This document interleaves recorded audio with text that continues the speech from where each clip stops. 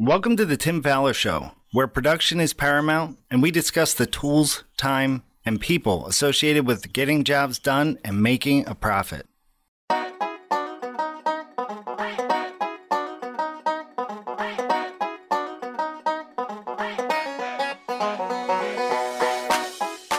On today's episode of the Tim Fowler Show, we will be talking about new energy opportunities with the help of special guest Jacob Corvidae of Rocky Mountain Institute in Boulder, Colorado.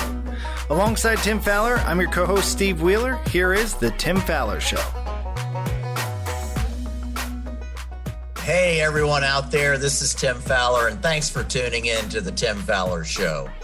So a while back, we did a podcast on some of the advances in green energy savings with a gentleman from Wisconsin.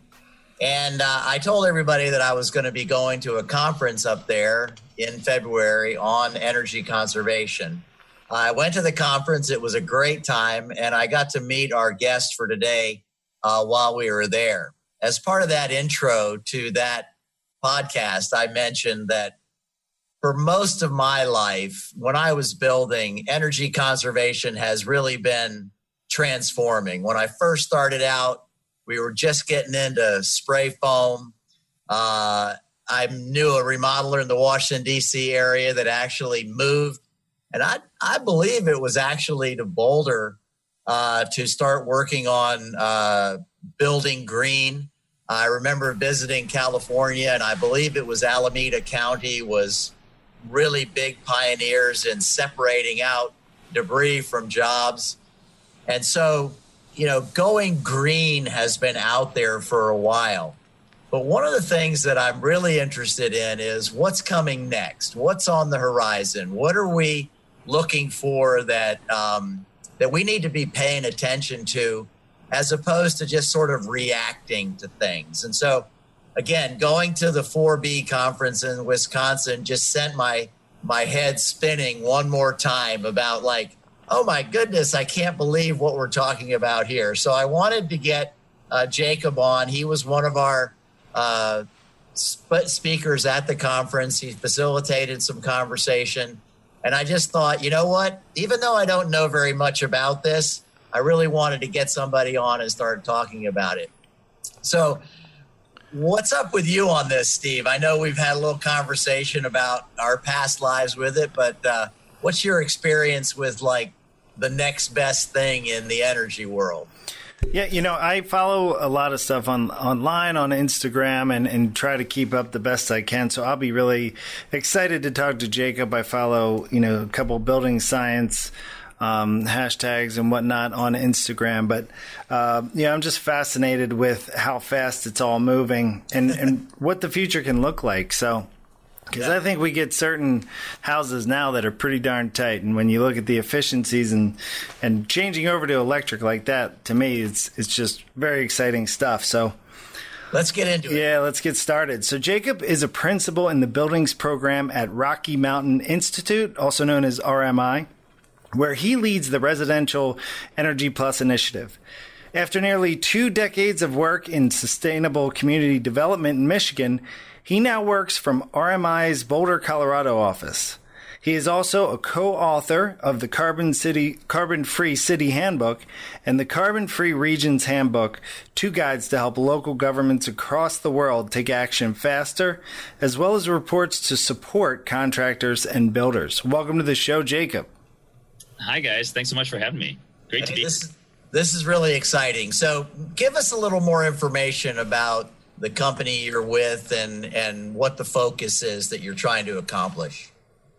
Yeah, well, it's definitely a bigger context even than just what we'll talk about today, even though that's a pretty big topic. So Rocky Mountain Institute is a not-for-profit organization. We've been around 37 years, just recently celebrated a birthday there.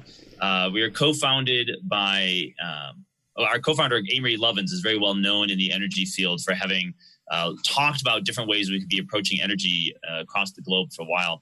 And the whole organization's purpose is to help drive the global transformation towards a clean, prosperous, and secure energy future for all of us. And we do that through market-driven approaches and are known for doing not only technical and economic analyses of these things to really cut through to what actually works and what doesn't work and what makes sense in a practical way. But we also do a lot of facilitating very diverse groups of stakeholders. We do a lot of whole systems thinking to really try to understand these complex issues and figure out what's the right way to intervene, what's the right way to help us all thread through that needle to get to that clean, prosperous, and secure energy future we'd all like to see. So we've got offices all over the place. We're like global now. We started in Colorado, but we're in DC, New York, Oakland, Beijing, Delhi, India, and quite a few other places as well. So in the intro that Steve gave us, the carbon-free thing came up. And I just like, again, when you're talking about Washington, D.C., you're talking about China, it's like, that must be a real challenge to think in terms of those. I mean, Boulder, Colorado is pretty subtle in terms of carbon use than some of these bigger cities. So I'm just shooting from the hip here. Give us a little bit about the challenges that you face in those big urban environments. Yeah, well, I mean, the truth of the matter is the big urban environments are facing problems in a very real daily way around extreme weather events, right? I realize that talking about carbon or climate issues is sometimes a divisive topic, but no one in these settings is disputing the fact that we're getting more and more extreme weather events, and the cities have real challenges in dealing with that, whether it's flooding, extreme heat, drought, extreme cold bursts like the polar vortex, whatever that might be, and really trying to figure out how are we going to tackle this. And the good news is preparing for those things and making our communities more adaptable and able to better withstand those extreme weather events is also the same things you'd have to do that you want to help curb carbon impacts as well. And so the two actually dovetail pretty nicely, and they're helping solve very practical problems while also creating opportunities for economic development. So you mentioned that you're trying to approach this from I don't remember exactly what the word you used, but like a holistic approach. Can you walk us through what that looks like in the process? I mean, so from a building perspective, I build the foundation, I put in the floors, I put in the walls. It's like, for me, that's a step-by-step kind of thing. So it's hard for me to really get my head wrapped around how would you even think about that from a holistic perspective? Yeah, I mean, it's actually, I mean, buildings provide a great example for this in sort of how we talk about building science, in the sense that getting that whole perspective is about looking at how all these different complex pieces that sometimes people think are independent actually interact and have important impacts on each other. I think the classic example is back in the 80s, after the energy crisis of the 70s, people started building really tight houses, right? And we got these tight houses that didn't breathe, and then actually had all these other problems, right? We started getting indoor mold problems and contaminants and all this sort of thing. And so then some people backed off and said, well, we shouldn't build tight houses. Well, that's not really the right answer either, right? And so now it's pretty well understood in the industry, right? This whole idea, you got to build tight but ventilate right? And it's understanding that these, you can't just put in a furnace without understanding how well insulated the house is, right? You want to right size the furnace. You don't want to just use a standard rule of thumb. And so it's understanding how these things relate to each other. But this is true as well when we start talking about things like, much bigger topics like, well, what's going on in the utilities have to deal with what I'm doing in my building business, and these things, they ripple out and they have impacts coming back to us. And it's about trying to understand those pieces that might not be right in front of our noses. So let's just jump right into what are some of the things that are changing for us along these lines? Where are we going? What's the horizon? What's on the horizon for us in terms of energy and maybe some things that all of us need to be thinking about? Yeah. Well, it's changing fast. It's crazy out here. Yeah. Right. And especially, I think, things have been changing, as you said, in the building industry. People have been adapting and adopting more of these, energy efficiency techniques. Green buildings been around a long time now. Most people are roughly familiar with it. And, but there's other changes that I think are going to have this impact in a big way soon. And one of the big ones is what's happening with utilities. For those who haven't, been looking into this closely, may not realize utilities are undergoing massive disruption right now. The whole standard utility model is up in the air. It's sort of the Wild West out there. PG&E, for example, it just filed for bankruptcy. It's probably one of the first sort of climate change-related bankruptcies we've seen in the country so far, following the forest fires. And and solar, the price of solar has come down so fast, faster than almost anyone predicted. It's come down so fast that it's cost competitive now for utilities to be putting in solar instead of coal. We're seeing coal plants shut down all over the place. But not only utilities putting in solar, but individual people and individual businesses are putting in solar, which means suddenly the utility is saying, wait a minute, there's all these other people producing energy now. How do we respond to that? What does our business model even look like in the future? And lots of people exploring lots of different things. It's really pretty wild.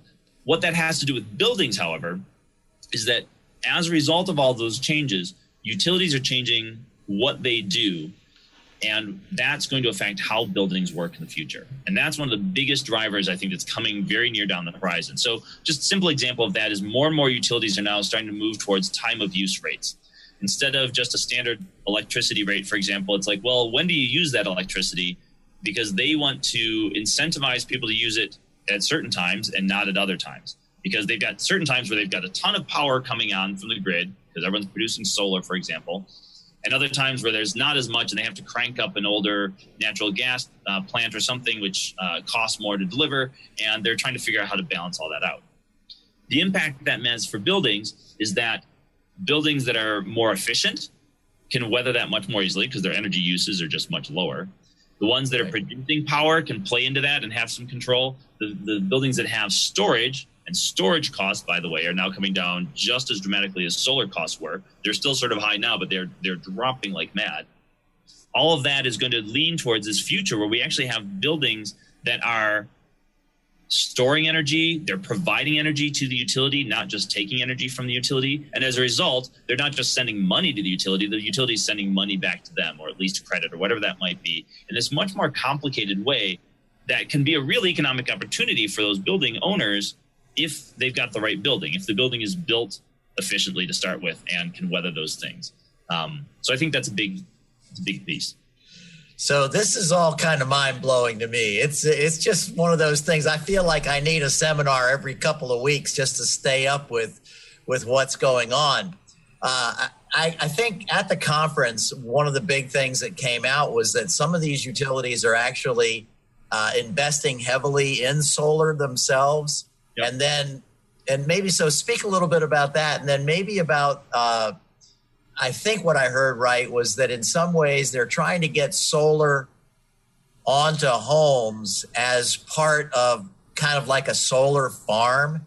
So it isn't really just a house using that power, but they have solar across a whole community, and then that becomes like a farm for the utility. Yeah. Did I get that right? Yeah, no, it's true. There's a wide range of different things. Like I said, it's sort of the Wild West. There's all sorts of different models emerging. So sometimes it is true that utilities are investing more and more in solar and wind and other renewable energy sources because the price point is there, right? It makes sense. We've got numerous utilities all over the place committing to this. Xcel Energy is now committed to 100% clean energy by 2050. But they're known as sort of a leader in this area. Less obvious utilities like NIPSCO in Indiana or Consumers Energy in Michigan are all saying, look, we're going to have these dramatic shifts in how we produce energy. How they do that varies, right? So sometimes it is like, we're just going to build a giant solar array somewhere. And same as we used to have a coal plant here, we now have a giant solar plant here and it produces power. But they are also looking at these distributed energy resources, as we call them. Okay. So we might have different neighborhoods that have a different like community solar farm type thing, or even individual households or individual businesses. And the utility is increasingly moving to a space where it can have a role in just managing where all that energy is coming from and going to, rather than even being the owner necessarily of the solar production. So are there any predictions of how this is going to curb oil and gas use?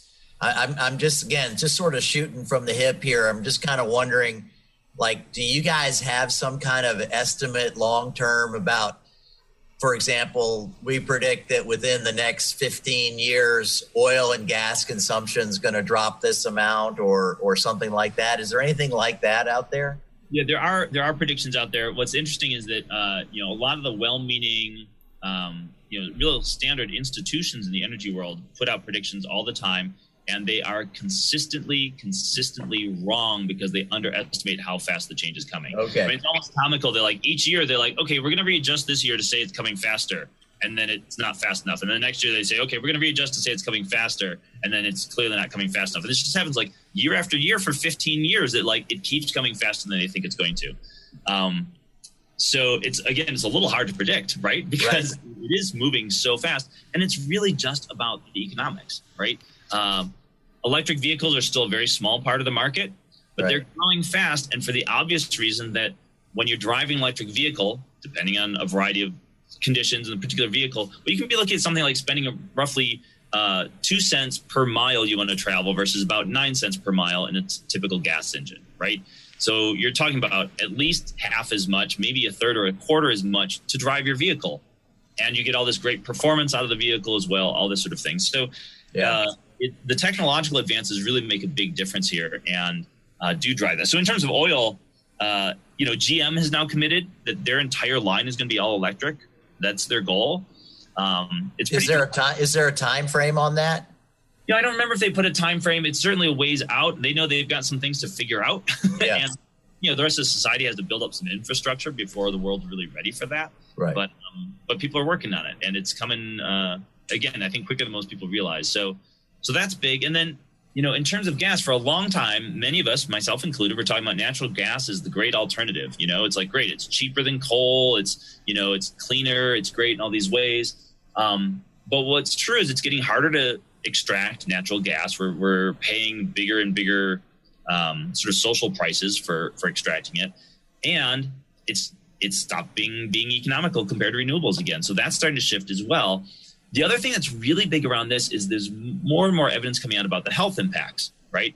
So you get methane leakage, which has implications for on a wider social scale, but just inside a house, John Hopkins had already started warning people that the people who have asthma, for example, to replace their gas stoves, because the gas stove can actually be a contributor to asthma attacks. And if you don't have a properly, hooded, obviously if you're venting things properly, that makes a big difference. But most houses aren't, even if they have the vent, right? And they found that the amount of nitrous oxide coming up is just from turning on your gas stove is more than what the EPA allows for outdoor air quality. But it's inside our houses. Now, I've always cooked with gas. I've always been a fan. I've always been like, I would never want an electric stove. I want a gas stove. It's the great way to go. But again, there's been technological improvements, right? So you now have induction cooking, which, big chefs, in these like cooking competitions, this sort of thing, love it because it's better for all the reasons that gas was better. You have more control. It's more precise. It's actually safer, not only in terms of air quality, but much less burn potential than you get in any of these other things. And it's being possible. So this is all driving this other change, right? Which is an increasing change towards houses being all electric, right? Air source heat pumps, we've got induction stoves, and you remove the health risk. And then it gets actually a simpler utility model. They're producing renewable energy, but electrically, we're using cleaner energy inside the house. And the all-electric house, I think, is definitely coming on faster than most people realize as well. So, Jacob, this is fascinating. I have one question, then a quick follow-up. But so in your bio here, it says the local governments, you're helping the local governments take action faster. What's that mean? And then I got to think they're going to get involved in some capacity, worldwide. Yeah, well, like I said, that's what we're seeing is that they're struggling with the effects already of extreme weather events, right? And it's having a real impact. And so cities all over the world are coming together. Over 9,000 cities have now joined this thing called the Global Covenant of Mayors. Within each major country, we have these sorts of coalitions of cities coming together saying, how do we do this? And they're trying to figure out, like, how do we make a more stable situation for our household? How do we improve the housing stock? And how do we make this more affordable for everybody, right? I don't think anyone objects to the idea of having renewable energy or having cleaner air quality. Like, everyone wants that. And how do we make that possible? And that's what cities are really trying to figure out and drive. But there is a space where cities understand that this ties back to carbon and trying to cut back on the threat of carbon change and climate change issues. And so they are stepping forward to figure out how do we drive this and how do we move this forward, but how do we make it work in a way that's going to actually be affordable for everyone. Yeah, and with the governmental agencies, for me, they really stepped in with the green building and enforced a lot of things. That you had to have a certain window or energy efficiency. And do you see that, when will that take place where they're really stepping in and enforcing? Yeah, we are seeing things happen there. I mean, I know with a lot of builders I talk to, there's always this desire to have things be voluntary versus mandatory, that sort of thing. I think there's a balance here, right? There's a need. When government's doing its job well, its purpose is to make sure that we're watching out for the common good collectively, right? And to set minimum standards in place for things without going so overboard that it's crunching down anyone's ability to do anything, right? And that's obviously a balance that we debate about in politics all the time. And so that's why I'm a fan of things like if you say, look, here's what you have to do in terms of delivering the value to people around low energy bills or something like that. But we're going to give you complete freedom on how you do that, right? People can come up with their own best practices, their own ways to do that. You leave a lot of room for the market to innovate and to make things cheaper and to do things better. So I'm a much bigger fan of that versus saying, like, you have to put in this exact kind of window or this exact kind of heating system, that sort of thing. But where those minimum standards are becomes the big question. And obviously the place we'll keep debating, I'm sure. But we are seeing we're seeing more and more places moving towards a zero energy standard. I mean, California has essentially put that into place now. And of course, California is California, and it's kind of its own beast out there. But here's the part that I think is actually exciting about that. Well, first off, to be aware, it's not going to be just California. We know of several other states that are looking at very similar code arrangements now to say, look, we have to set a minimum efficiency standard for all of these things, and it should be very deep. Houses should be more self-reliant in terms of their energy usage. But what's going to happen with California doing this is people are going to innovate on how to do this cheaper and cheaper. The cost of solar has already dropped, but now we think the cost of how to deal all the processing, all the soft costs of the permitting and the engineering, people are going to innovate ways to make that dramatically cheaper as well. Because we're about to go from there being a few thousand zero energy homes in the country to 100,000 a year, basically. Right? Wow. It's going to cause a sea change. And that ripple effect is not just going to affect California. That's going to have, I think, very positive economic impacts across the board for the whole country. And again, who doesn't want a home that is less reliant on an IV coming from? What a great way to look at it, an IV system. So one of the questions I wanted to ask is, so with all this going on, what should builders and remodelers be thinking about when they're either building homes or doing some major renovation? Obviously, like maybe just a kitchen or maybe just a bathroom renovation, it's not quite as critical, but a kitchen, like you were suggesting, some of the health issues there. But just if I'm building or doing a major renovation, what should I be thinking about in terms of the future? Yeah. I think there's two things that really come to mind for me. The first is to recognize that these things are coming. And I found that the builders who are ahead of the curve, someone ups the code, they're like, I don't care. We're already building so much better than code. No sweat off my back. Like, this is fine. And in fact, I'm in a position to lead my local market because I'm ready for it, right? And so it's really a good idea to get ahead of the curve on this stuff. And not only because it's strategic, but most builders I know, once they start building this way, they're like, oh man, now that all my subs get this, and we're all doing it right, and we're working towards this common goal, like, I would never go back because I'm building a better house, and people will buy it, and I love it. So figure that stuff out now. Don't wait for it to be mandated. The other thing, though, is that I've talked to builders for years who will say, look, I can do all this stuff, but the customer's not asking for it. Right. I'll do it when the customer asks for it. And I'm just going to go out on a limb here and say I'm calling BS on that one. I can't tell you the number of times I talk to somebody and they say, oh, I want to do this thing. And the builder basically says, nah, you don't want to do that.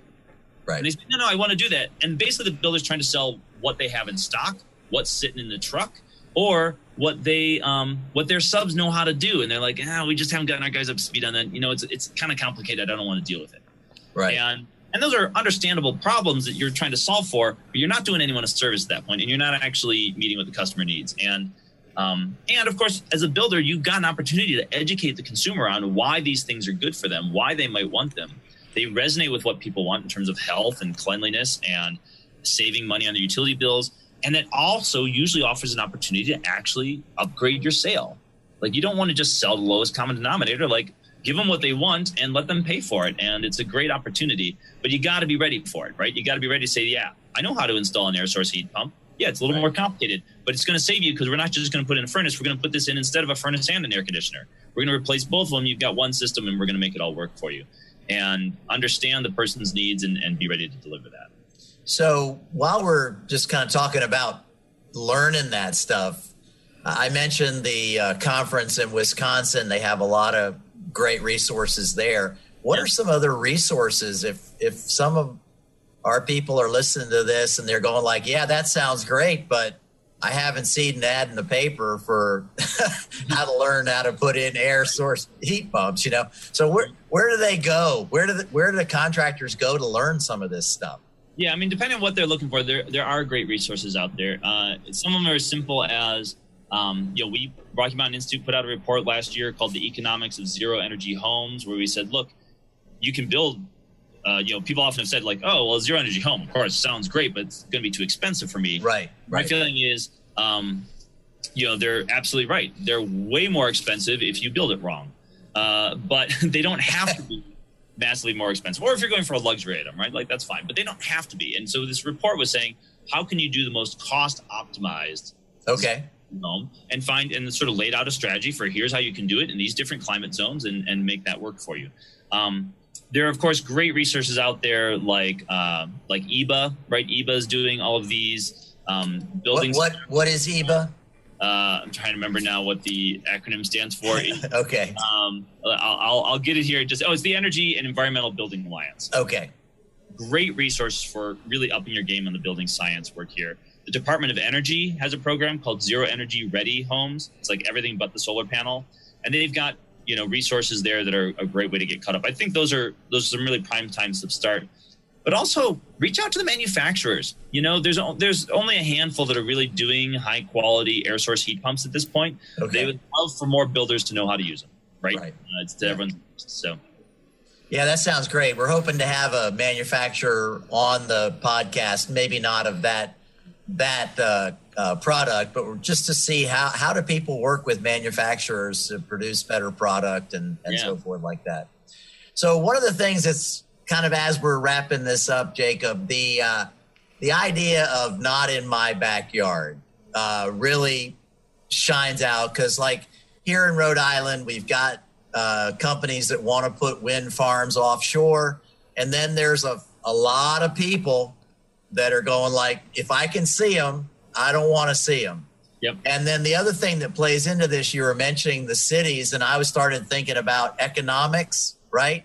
People who have a lot of money are saying, don't put it here. So what happens then? It ends up in the backyard of people who can't, exercise that much authority because they don't make that much money. So how do we get the world around us to say, you know what? It's worth it for me to see that wind turbine because it's not burning up carbon. How do we move there? Well, I mean, some of it's just a change in aesthetics. I got to say, personally, I love them. I think they're gorgeous. I think they're beautiful. Yeah. I'd love to have a turbine in the backyard. Yeah. But anyway.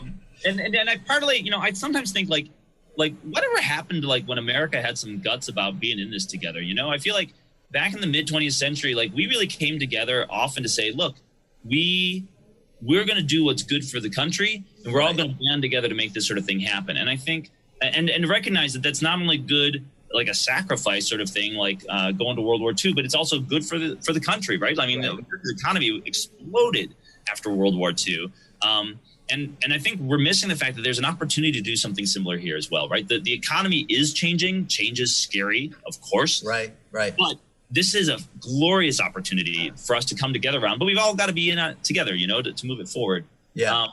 So I would love to just sort of engage some of that spirit around a little bit more. But, the thing is that the NIMBY thing I think is really interesting because what I would say is, you're worried about the thing that you don't want to see.